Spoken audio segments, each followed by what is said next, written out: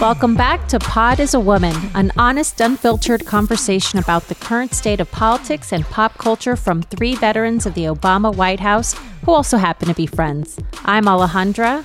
I'm Darian. And I'm Johanna.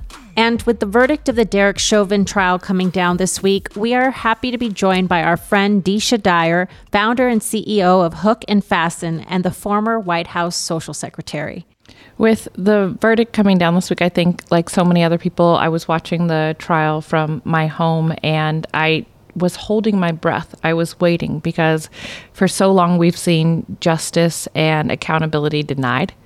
We've seen so many people be murdered senselessly and not have any accountability for the actions of police officers or others who took part in these atrocities against specifically Black and brown communities. So when the verdict came down and it was guilty on all three charges, there was definitely this sigh of relief. And it wasn't because, there's joy in it. It's just that finally someone was being held accountable for what they had done. And I think, we talked before the verdict and I wasn't sure what to expect, even though we all saw the video, even though we all have seen this with our own eyes. Too often, as you said, Darian, we haven't seen people be held accountable for their actions when they abuse power. And so this was a start, but I'm so thrilled to talk with Deesha today because I feel like for all of us who want the world as it should be, equal justice under the law, and all people having rights, we have more work to do. I shared how you felt about being actually shocked in the verdict that we received. We've gotten so accustomed to not having a guilty verdict, and it really says something that it was like an overwhelming kind of feeling of surprise that we actually had a guilty verdict this time. And something that we're about to speak with Deesha about is the fact that, everyone's talking about this wasn't justice, this was accountability. What does it look like to now continue this drumbeat and advocate for meaningful change in policing? And Deesha is someone who is especially well suited to talk about this with us today. So let's hear right from Deesha. Deesha Dyer is the founder and CEO of Hook and Fasten, a social impact agency that specializes in transformational relationships between corporations and communities, diversity and inclusion, and executive operations. Deesha is an award-winning strategist, on-the-ground community organizer, and executive operations expert. She also served as White House social secretary in the Obama White House. Welcome, Deesha. Thank you so much. It's so great to be here. I love you all. It's great. Thank you. We love you back. And you have such an incredible personal story. At age 31, you actually entered the White House as a community college intern and rose to the role of White House social secretary. What was that experience like? It was, first, again, I want to say thank you for being here. I think after the news of the last week, it's like even virtually good to be with friends. And so It's good to see you all. It's interesting because, I interned in the department that Joanna was in. I did not have any connection to politics or the campaign or anything else. I mean, I didn't even know who worked at the White House. I just was like little elves. Like I had no idea. Right. And I think that for me, I couldn't afford to take off of my jobs that I had to go campaign for Barack Obama. I had no money to be like, here's a donation. Like I didn't have anything. But I think like most of us, right, we were very captivated by, Barack Obama himself and Mrs. Obama, but also just like for the first time, hearing words and issues on a national stage that really pertain to us in our communities. And that for me made me perk up because I was like, you're talking about like, you're actually saying like Black people. like going to barbershops and neighborhoods and like you're saying things about, LGBTQ in the military. And I think I was too young. In the Clinton years, I paid attention, but not really, And so I think I was very mesmerized like everyone else. And I was a community advocate and I didn't understand how that related to politics. I didn't know the connection. I just was not educated. So when I decided to apply for a White House internship, it was strictly, honestly, I wanted to be part of the Hopi Changey and all that stuff. But also my boss at the time where I worked, was really a Republican. And back then it was like fun to joke around about it. It wasn't as bad as it is now. And I ripped the picture of Barack Obama out and I put it on my desk. And I was like, well, when he wins, I'm going to leave him, leave you and go work for him. And it was a joke. So when he won, I was like, oh my God, I have to go through with my word and figure this out. And so that's how it, and I didn't think I'd ever get chosen. I was 31, I was in community college and part-time community college. But I was very lucky, blessed that I had someone on the other end, Patrick Whitty, who I got along with great when we interviewed. And he was this kid from Iowa, younger than me. And he was just like, your background in hip hop and community and writing is what we need. And I was just like, what?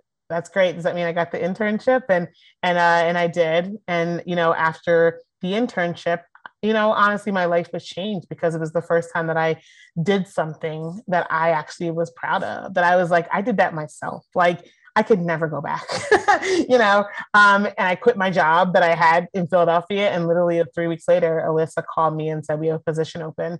And I moved back and to DC. And then got promoted from there and ended up social secretary in 2015 and graduated college then while I was there in 2012. And so it was a whirlwind. And I still haven't grasped. I'm sure you all are like that. I don't think we've all grasped all that we experienced yet. Like we know, but we don't know. No, not at all. It's so funny. I didn't even realize that you graduated while you were there because it's something that I did. And I thought that I was alone in having gone into the White House and started on my first day without a college degree. That's really incredible. Well, when we get together sometimes, and especially when the three of us or someone from the Obama administration, when we get together, it feels like this incredible walk down memory lane. And you were just privy to so many monumental moments in the Obama administration. Which one sticks with you the most? Oh, Darian. Sorry. I would say, there's so many, but what I'll say is one that Joanna probably really remembers is when I was an intern, and you too, Darian, actually, you were on the trip. And there was the Fort Hood shooting and in Texas. And I was an intern and, Katie Lilly was in charge of press and Joanna was there. And all of the team was in Asia, the advanced team, because President Obama was going to Asia. And they needed people to go to Fort Hood, Texas. And they were like, hey, like pack your bags, you're going. And I'm like, what? Like, what are you talking about? Like, I had no idea, like, they're like, you're helping press. I'm like, press do what? Like, and we put together, that memorial service in 48 hours, if you remember. I do. And it was a whole nother world for me, but also I got to fly back on Air Force One and I'm as an intern. And I remember Darian, you and Kristen Jarvis, being like, I don't know where to sit. And I turned to you both because you were like two Black women. I was like, where do I sit? They were like, your name's on the seat. I was like, my name's on the seat. And Darian was like, it's right there. I was like, oh my God, can I take this? She's like, yes. And so, call someone from the operator. Call someone, right? And so I think that for me, that was just like, that stands out to me because I think that's also the point that I showed my maturity of being 31, right? And I had to snap into, it wasn't you were an intern, you were part of the team and you did what you were supposed to do because it was, the country was in mourning, but this base was in mourning, right? And so I think that like that moment stands out because I think that was to me the moment that was just like, I can't believe I'm on Air Force One. And then Reggie introduced me to the president and he's like, oh, I didn't know we let interns fly the plane. Like he said it like, casually. And I said to him, I was like, well, sir, I'll jump out. Like, who the heck says that? You know what I'm saying? Like, how they even hired me back after I said that is just like, but that stands out to me the most, I'd say. Oh my goodness. It is funny. The people don't know that you get like a little name card every time you go on Air Force One. It's like, welcome. I sometimes I think back to those days and, I've adored you since we met in scheduling in advance. We were all kind of at this moment where our careers shifted. Because now we were working at the White House and I think most of us were busy just getting stuff done, right? And I can't believe it's now been more than a decade since we've known each other. Hugh is 9. I know. My son, who you were there for the baby shower, he's Literally, 9 years old. It's unreal to me. Like unreal to me. Like when I see like people's kids, even Darius, when I see, I'm like, I'm sorry, know. what? Like, like your kids are what? Like, I can't believe it. Well, because we all still look the same 10 years later. Oh yeah, we so all it look the doesn't same. seem like yesterday passed. No, but I think about what we didn't know. Yeah. And like, what advice would you give your younger self if you were able to go back to that moment where you were starting your journey then? You know, that's a great question. And I think that the advice I would give myself, and which I still give myself, like, right, like the journey is constantly going, you know, is that you are worth it with everything that you have, like who you are. I think for me, I got into it and I was like, I don't want people to know I'm in community college. I don't want people to know I'm 31. And literally, I like made this whole narrative around like what people would think, and no one cared. Like, it was like literally like everyone's like, okay, great. So can you do this? I like was like, oh my God, they're gonna find out. Like, oh my goodness, and then they're gonna like make me leave. And I realized that like I was brought on as an intern for who I was and what I've already done, right? Right. So I think that I would give that advice, because I think that we are constantly looking for the extra. We're constantly looking for the thing that's going to validate us, but that's already exists in who we are. And that getting that internship, you know, for me, you know, really spoke to that, but I didn't see it at the time. You know, I didn't see it at the time. So I would say that, because I think that would have saved me probably a lot of therapy money, right? And a lot of like, to be honest, and a lot of just like, you know, let me, you know, keep up with the Joneses so I can look valid, so you can choose me, and not realizing that I didn't need to do that. I didn't need to do that. And we don't need to do that now. You know, like what you have is enough. And I think that it's hard in this world to realize that, especially, you know, as a Black woman, it's just tough, you know, especially when you've been told that it's not. So it's a, you know, it's a lot of therapy to get out of that, you know, that thinking. Well, you were always enough, and we were always admiring you. Thank you. And I love you all. That is, I almost said like so 5 true. times this whole trip. Like, we were in Colombia together. Like, I literally had memories with all of you. Like, all of you. Oh, yeah. Well, you know, I want to switch topics a little bit to something that is a little heavier and has been on our hearts and minds this week. And it's George Floyd and the drive to end racial injustice and unjust policing practices that exist in our country. And, you know, this lead up to this week's verdict, the 300 plus days of waiting, the continuously having to view this video of this man's life slipping away under this officer's knee, all the protests, the toll that it's taken on Black and brown communities. And I remember hearing you speak once, and you said that this is a time of great reckoning in this country. What did you mean by that? You know, it's really heavy. And I think that, you know, it's hard because words fail me. There are no more words. I have nothing more to say. Like, you know, even when somebody says like, what do you think? I'm like, like, what do you want me to say that I haven't said before? And what are you looking for in my answer, you know, that you don't already have? And so, you know, what I meant by that is like, it is a time that we have come to a head, that we have no choice but to fix what is in the mirror, that we have no choice but to face this. We have no choice but to do something about it. But I tell you what, Darian, to be completely honest, because we're all friends, is I was speaking from a very idealistic, like, you know, vibe of like, things are going to be okay. And I can't say that I feel that way anymore. I don't know. You know, I feel like, you know, even with the verdict yesterday, to be honest, you know, we literally saw it all. Like, you know, I didn't watch it, but it's on video. So it took a jury and all those months to say that he is convicted of murder. And it took America, you know, waking up, seeing us as entertainment. Like, you literally had to watch a video, like, you know, like just like any old thing that you watch on Netflix to say, oh, this is a problem. Like, and that to me is not something that we need to celebrate. And so I think that where we are with this country is like, you know, you are not going to see calm and you are not going to see peace.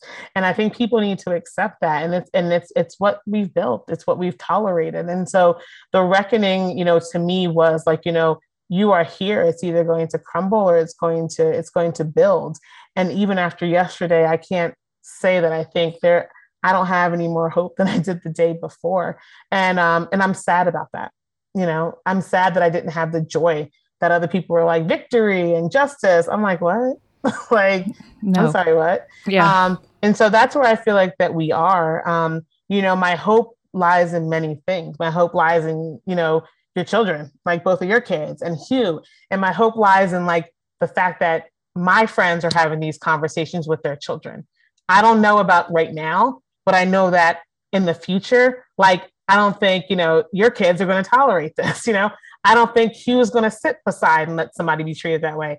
I don't think your girls are going to do that. You know what I'm saying? Like, I don't think that. So I think that was where I'm putting my hope in the fact that we're teaching the future better than what we were taught, what we tolerated, and, and what we passed down in some ways. And so I think that, that's what I meant by that.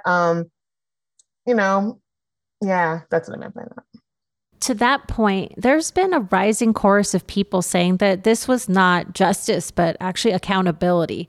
Where do we go from here to ensure that we continue to advocate for meaningful change in the areas of criminal justice and policing?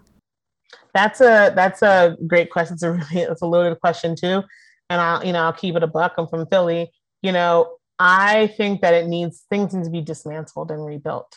I think that you can't build on a faulty foundation. If you build a house on a foundation that's cracked, the house is always going to fall. You rebuild the house on that foundation, it's still going to fall. It's going to keep on falling. So you need to fix the foundation. And so I think that's what we need to do, is we need to dismantle the systems that are in place that continue to uphold this oppression, right? And they're rooted and they're 400 years old, going back even before then, right? With Native Americans, it's over 400 years old, right? And so I think that what we need to do is say that we need a whole new regime. Like, thankfully the election, we had that in November on the presidential level, but it doesn't stop there, right? We need a regime change from school boards to law enforcement to heads of military offices, everything, because what we are doing is putting people in place to uphold the structures. And I think that what we need to do is attack it from all sides and realize that all of us need to be part of the solution. You don't have to be in the streets protesting. You don't have to give millions of dollars, but what can you do? Like, you can do something. Like, I refuse to believe that people are like, well, I don't really get involved in politics, but you're on this earth, which means you do. Like that, like, you know what I mean? Like, you do. So like, you can use that line all you want to. So, but where I feel like we have to do is we have to go back to the beginning, and we have to rewrite this from the beginning with with Black people in mind, right? Mm-hmm. With like, getting rid of terrible laws, like, about weed or anything else, like decriminalizing things. And I think that these are things even that I'm shocked to say out of my mouth, because 10 years ago, I would have never said anything like this, right? But I'm learning. Just like, I'm Black, but I'm still learning about what happened to our people, right? And we need to do that in order to dismantle and then rebuild the system. And I don't think it's as hard as we think it is. I just think that we're just used to the oppression. And so it's more comfortable because we're used to it. It's, I kind of go back and forth too on that, like, hope and despair spectrum. And what gives me hope is that I believe that America, if we take this opportunity, we will be a richly diverse nation very soon. And if we use our diversity as our strength, that we have so many people from countries around the world, we can solve global problems. And if we actually rebalance power, so we get to equal justice under the law, that it benefits everyone. But in the history of democracy, and I think that's what we're kind of looking at, right? We're looking at this moment where democracy is attacked around the world. Yeah. There have been some heinous things that have happened to any population that isn't a majority, whether it's Christian in a country or Muslim in another country. And so I keep going, like, is it actually like setting up a standard of human rights or something? And I think you're onto so much, like, if we show our war crimes, the things that have happened in our past, will that wake people up to realize, like, what we need our future to be? And how do we make that progress if we can get to that better angel?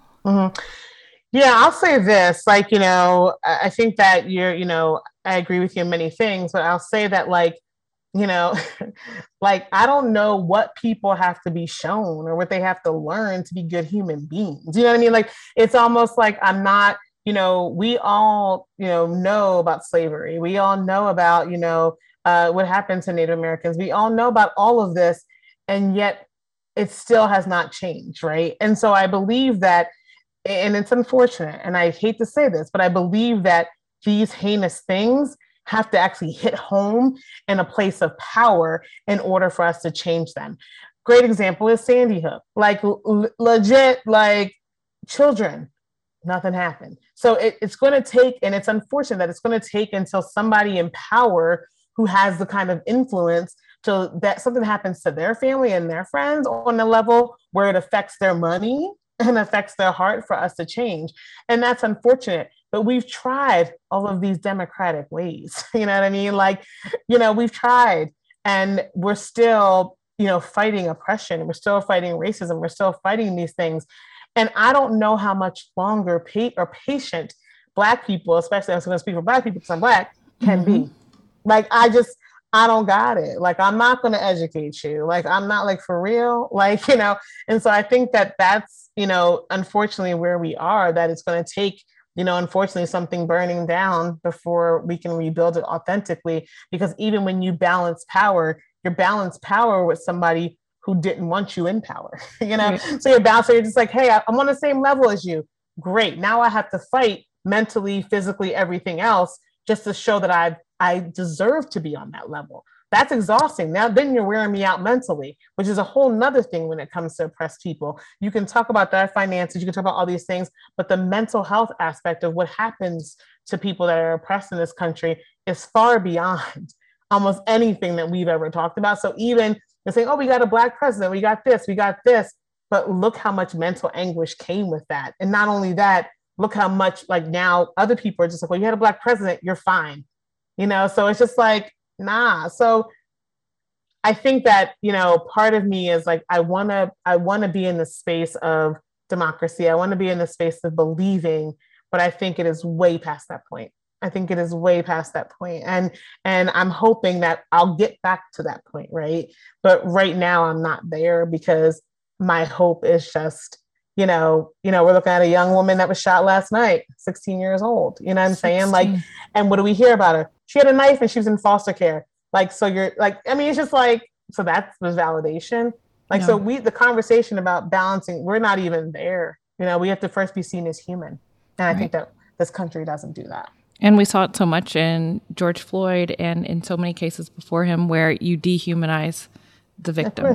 The person whose life you have taken from them, at a child, a 13-year-old in Adam Toledo in Chicago, and then Micaiah last night. It's just like you can't even sit in the verdict and what accountability came from the verdict, because within an hour, a 16-year-old.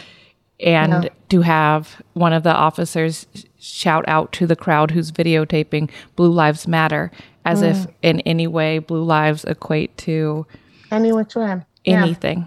Yeah, it's true. And I think that we can even see the pattern of like George Floyd, there was a drug problem. Adam Toledo had a gun. Daunte Wright, he was speeding. Now this, Micaiah, she had a knife and was a foster care. It's just like, like it's gross. So it's hard for me to look at all that, absorb all that, and say, I want to be democratic in my actions. It's hard. Like, it's hard. I have nieces and nephew. Like, it's hard. You know what I mean? I look at Darian. It's hard. Like, I'm ready to fight, and I hate that I'm also from Philly, right? But like, I'm ready to, cause I'm just like, you're not going to do that to these girls. You're not going to do that to the kids. Like, I'm going to go down swinging. I voted. Now what? And so that's the mood. That's the vibe I think a lot of people are in, which is why sometimes I take myself off of social media, because I'm like, I don't got it. Like, I don't got it right now. So it's tough. Yeah. Is that what made the difference this time, which is people did hit the streets and fight this whole year? Is this why we saw that different verdict? I don't think so. I think that we saw a different verdict because they wanted to make it about him and not about the system. And so I think that he was like a sacrificial lamb, to be honest with you. Like, let's see what book deals he gets. Let's see, like, what I'm saying? Let's see what the sentencing looks like. Like, I'm waiting for that, because he'll be in jail for 5 years. And next thing you know, it's out on good behavior. He's stacking at the library. He got a book deal. Like, so I don't know. I see through the verdict. I don't see it, and I hope I'm wrong, right? I hope I'm wrong, but I don't think it's because people hit the streets before. You know what I mean? Like, and nothing really happened. I think that he was like a sacrificial lamb, and he went, like, basically they made him go down for a system that needs to be changed.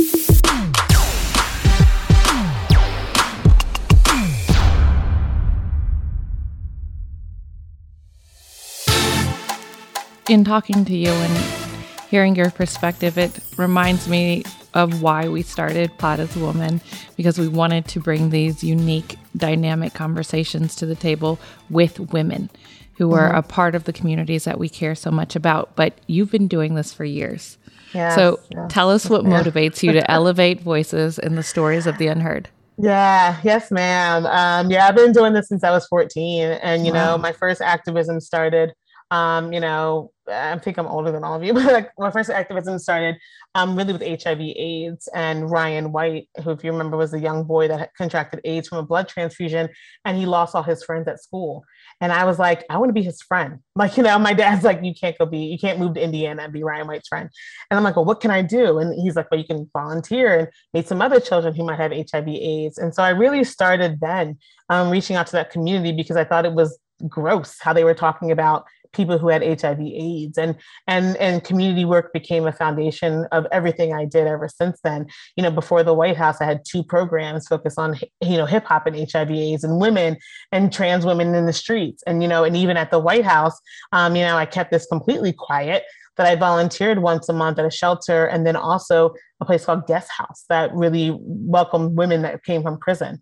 And they had no idea I worked at the White House, and didn't tell them until I got promoted and they saw it in the paper.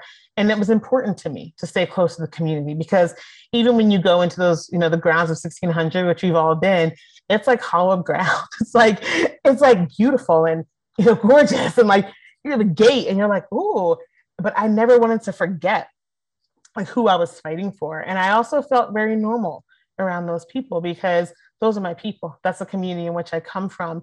And so I always knew I had to represent them. So being social secretary and even deputy social secretary was an extension of that, because I knew that if I got in that role, I could help influence who came to the White House, like who got to sing, and what choir got to sing for the Pope.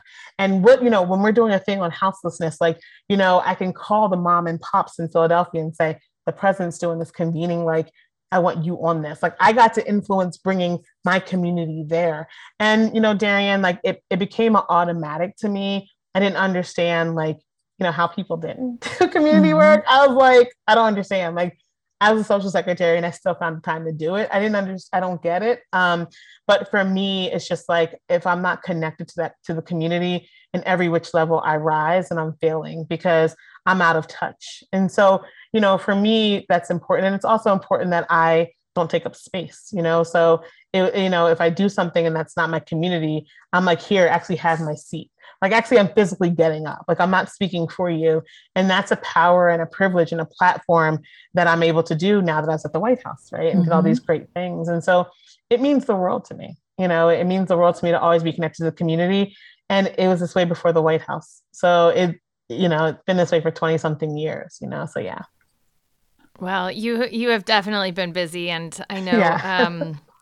I think so many of us have been touched by so much of your activism. I have an uncle who died of AIDS back when it was very... I think we talked about that before, yes. I think we did. And it's, I think that sometimes it takes being affected by someone to know just how I guess other people will react. So I've always been grateful for your activism, but you just started a scholarship with other Black women appointees from the Obama era called Black Girl 44. Tell us more about that, and how can people get involved? Yeah, I just start stuff, y'all. I just like, I'm saying? Like, I need to stop. Like, I need an intervention for real. Like, for real. Because we'll be there for you. I see a hole and I'm like, I gotta fill it. Like, I'm saying? Like, at some point, sometimes, go back to Darian's question a little bit before I answer that, is like, sometimes you have to recognize when your community work is becoming too much. Just because it's good works doesn't mean you should become obsessed with it. And I realized, like, through therapy, I'm like, my therapist is like you use their community outreach as a crutch to avoid all the other stuff in your life. I'm like, no, I don't, but I do. But the scholarship is something that it was actually started in 2019. And I started it because, there's a lot of unpaid internships in Washington, D.C. There shouldn't be, but there are. And for us at the White House, even when I was an intern, there wasn't a lot of Black women interns. And I kind of sought out then to do something about it, but just life happened, whatever. And the scholarship in 2019, I got 55 women together who worked at the Obama White House. I literally randomly emailed them all, was like, hey, do you want to contribute to the scholarship? $100. They were like, okay. So I was like, great. So we started the scholarship then, and then we took off a year for COVID. And then this year we came back and opened it up for any Black woman that worked across the administration in any capacity. What we heard in 2019 is a lot of the Black women that worked in the administration felt excluded from it. But that wasn't, the point was is that I had to get people who trust me with their money, because we're not a 501c3. Like, you know what I mean? Like, I'm taking your money and I'm giving it back out. So there isn't really we don't have all that overhead and everything. So the scholarship this year is giving out 10. We're giving out 10 scholarships to Black women in college. And college is used very loosely, like community college, vocational college, culinary school. All of that matters. If you're a chef and you're going to school and you want to work at the State Department or White House, that's politics and public service. So we are looking right now how people can help really is getting the word out. Applications are down this year. I think just like everything else, applications are down this year. And so we opened it up nationwide. So even if you're, interning in your city government, we want to make sure that we let people know that local politics is important. And you shouldn't have to say, I want to go to the Hill or be in DC, the elitism of it to actually get a scholarship or want to change. You want to do something at home, right? And so that's the Black Girl 44 scholarship. It is 105 Black women who contributed $50 to $100. We also are going to have a mentoring program for them all. They'll all get a mentor. Everyone who applied will get a mentor to help them guide them from their internship to a career in politics and public service, or if they change their mind and want to do something else, right? To be there to guide them. And with how I look at mentorship is like very active, like introducing you to people. Like, I'm not going to give you a TED Talk. You could Google a TED Talk. You know what I mean? Like, I'm going to actually say, like, what resources do you need? Who do you need to meet and where? And so that we give them an intern survival kit, which is just like some cookies and some other fun, like mugs and stuff like that. But then we ask that they become part of the advisory committee that helps us then give out the scholarship the following year. So all the ladies who won in 2019, they're helping run this process. And they have we have a whole week workshops, and we have so much, y'all. I just need to stop for real. But like, it's too much. Like, it's too much. Because when you want to do something else, like, I can't them doing the scholarship, but we have a great student team in place, but it's still like under my jurisdiction. So I've been trying to, give stuff away here and there. But I think it's necessary. I think especially right now, while we have a Black woman as the VP, I think that Black women, especially the last 4 years, have sat out in politics and public service because the administration, I think anybody with sense pretty much did. And so, now they want to get involved, right? And I want to make sure I'm there for them, make sure I give them resources, but also we don't let finances become a burden to them starting a career in politics. Can you plug where people should go if they're interested in applying? Yes, people should go to impactofavote.com, impactofavote.com. And that is I told you I'll do a lot. That is the organization that is over Black Girl 44. But Impact of a Vote is something I started to help non-traditional students like myself, like Darian, like all of us who came in like untraditional, get them into politics and public service. And so we have like a mentoring program called Call and Response. We have White House workshops to be interns. And we also go into vocational schools and do like a White House hospitality week. So like from my schedule in advanced days, if somebody works in the hotel industry and they want to learn about doing, diplomacy and whatnot, that's a career. Like you can do that too. And so we do that with all the high school students that are in vocational schools. So yeah.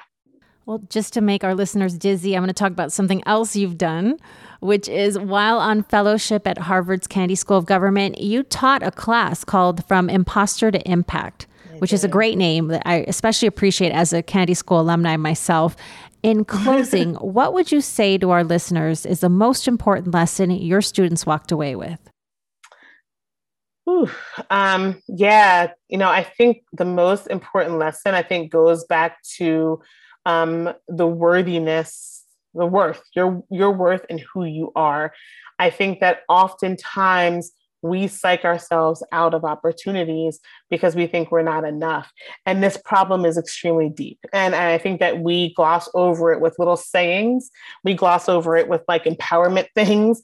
And we don't realize how deep seated this is. And so when I taught my course, it was interesting because I went in with a completely different course when I applied. And it was more about diplomacy and this, that, and the other, and state dinners.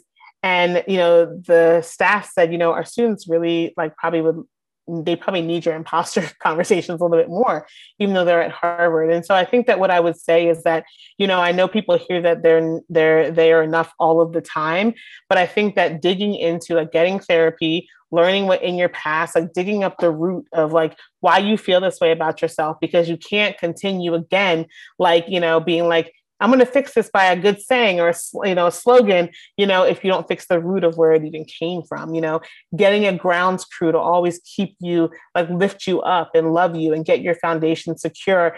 But I think that listening to other people, comparing yourself to other people is a problem. And so, I tell my students to stop doing that. But really for me, it's just that like, we are beautiful and dope people.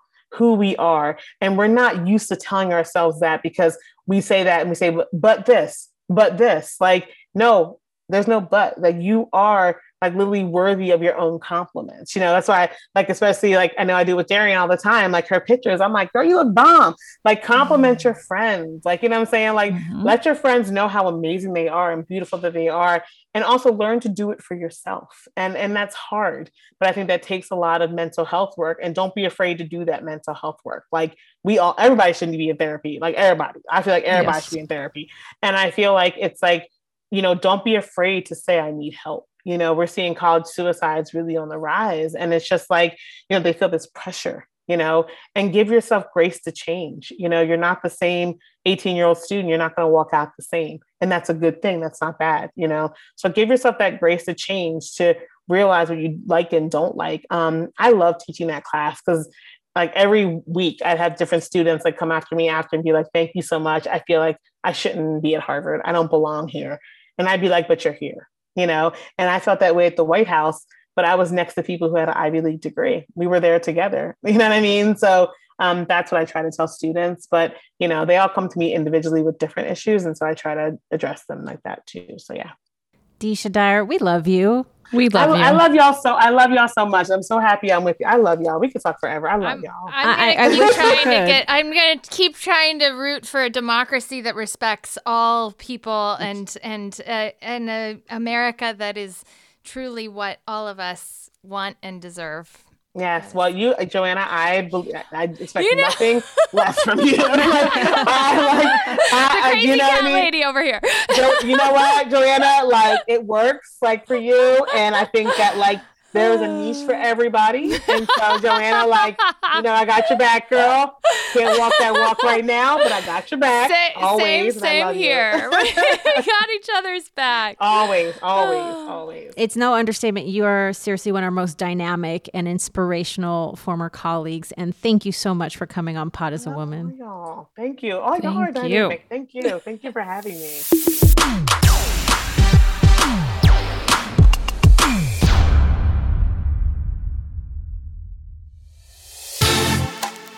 As you can tell, there's a lot of love between us Obama girls, and we were so happy to have Deesha join us today and tell us about her path and her story. She is one of my favorite guests, so glad to have her be a part of this journey for us.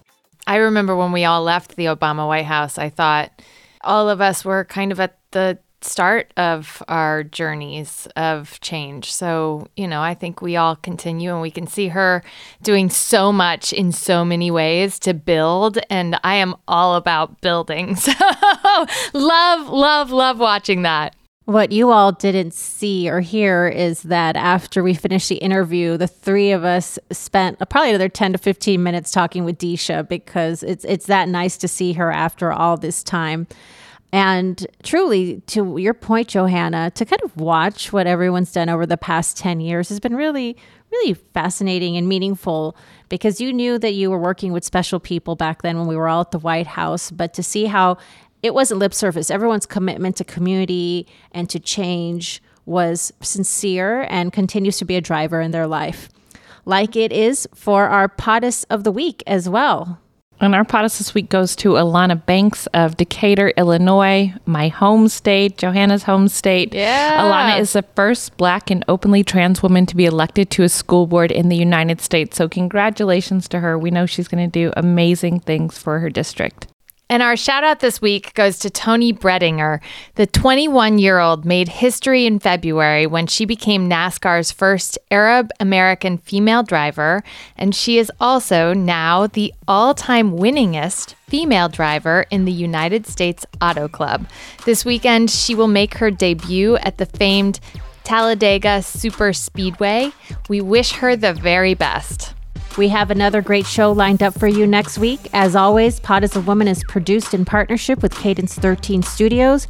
Be sure to rate, review, and follow the show on Apple Podcasts, Spotify, Odyssey, or wherever you get your podcasts. Be well.